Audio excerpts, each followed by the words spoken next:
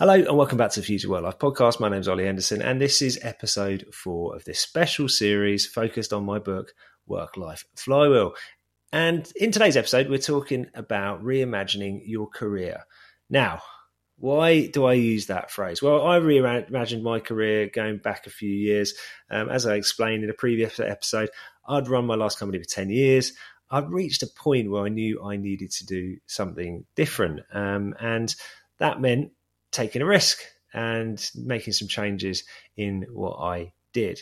So this reflects a bigger trend. If we spend any time really thinking about it, we'll see that most people undergo some change throughout their life. We have these life transitions, or as a former podcast guest, Bruce Feiler, talked about it, life quakes or work quakes. And everyone experiences them.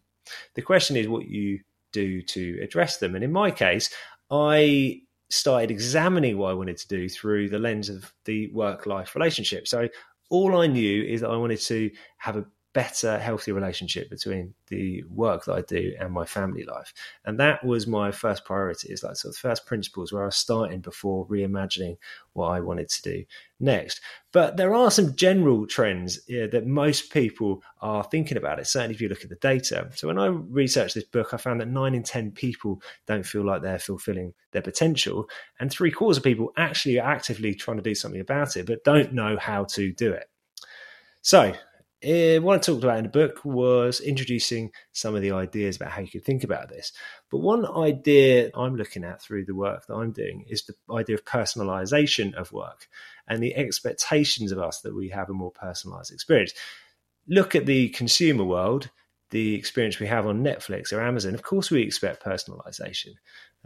We go onto our Netflix account and we expect things to be curated for us based on an algorithm. But work's generally been pretty bad at doing that. We create a one-size-fits-all approach within most organizations. And of course, more flexibility potentially allows organizations and individuals to have a more personalized approach. So that's one trend that we need to be focused on. And the companies that can adopt that approach are going to be more successful in the future. The other idea that we need to get comfortable with, and this is something I really took a while to get my head around, was also putting more of yourself out there. Now, we don't all need to become a creator, but having a point of view and being able to leverage the fact that the internet reduces the barrier to reaching people, it significantly reduces the cost and the friction of reaching companies, opportunities around the world. Being able to leverage that just makes sense, right? I think if you're somebody who is based, for example, like me in North London, there's no reason why I shouldn't now be able to work with people in any country, in any continent in the world. And as businesses look at different business models of hiring, if we're going to think about the advantages of a distributed team, that means we can hire in different places around the world. Don't want to be left behind. Now, there's lots of people when I talk about the downsides of remote work, they say, oh, well, if people in the UK are going to hire people in other parts of the world, what's that going to mean for the local population? Well, it's true, unfortunately. These changes are happening and we need to prepare people for those changes. And as individuals, we need to embrace them. So what does that mean practically?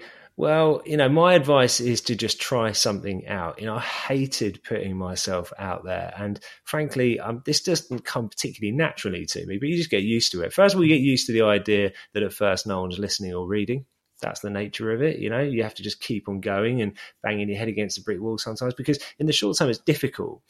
But long term, what's amazing is the compounding effect. I'm 3 and a bit years into doing this, and I'm starting to see that now. Whereas fewer people were listening and reading initially, that just gradually builds up. And now I've still got a relatively small audience, but I've got thousands of people reading my newsletter every week and people reading the content I put out on LinkedIn. And even on there, a lot of the time you don't get a huge amount of engagement. But what's really interesting is that in the background, people are passively watching. So for example, now as I start building a new business and I'm connecting with people who I haven't spoken to in a while, almost all of them I've either read or seen something or listened to something that I've created over the past few years. It has an impact.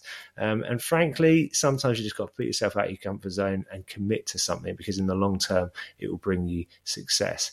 So that's my piece of advice, closing piece of advice for this episode. I'll see you back here again tomorrow.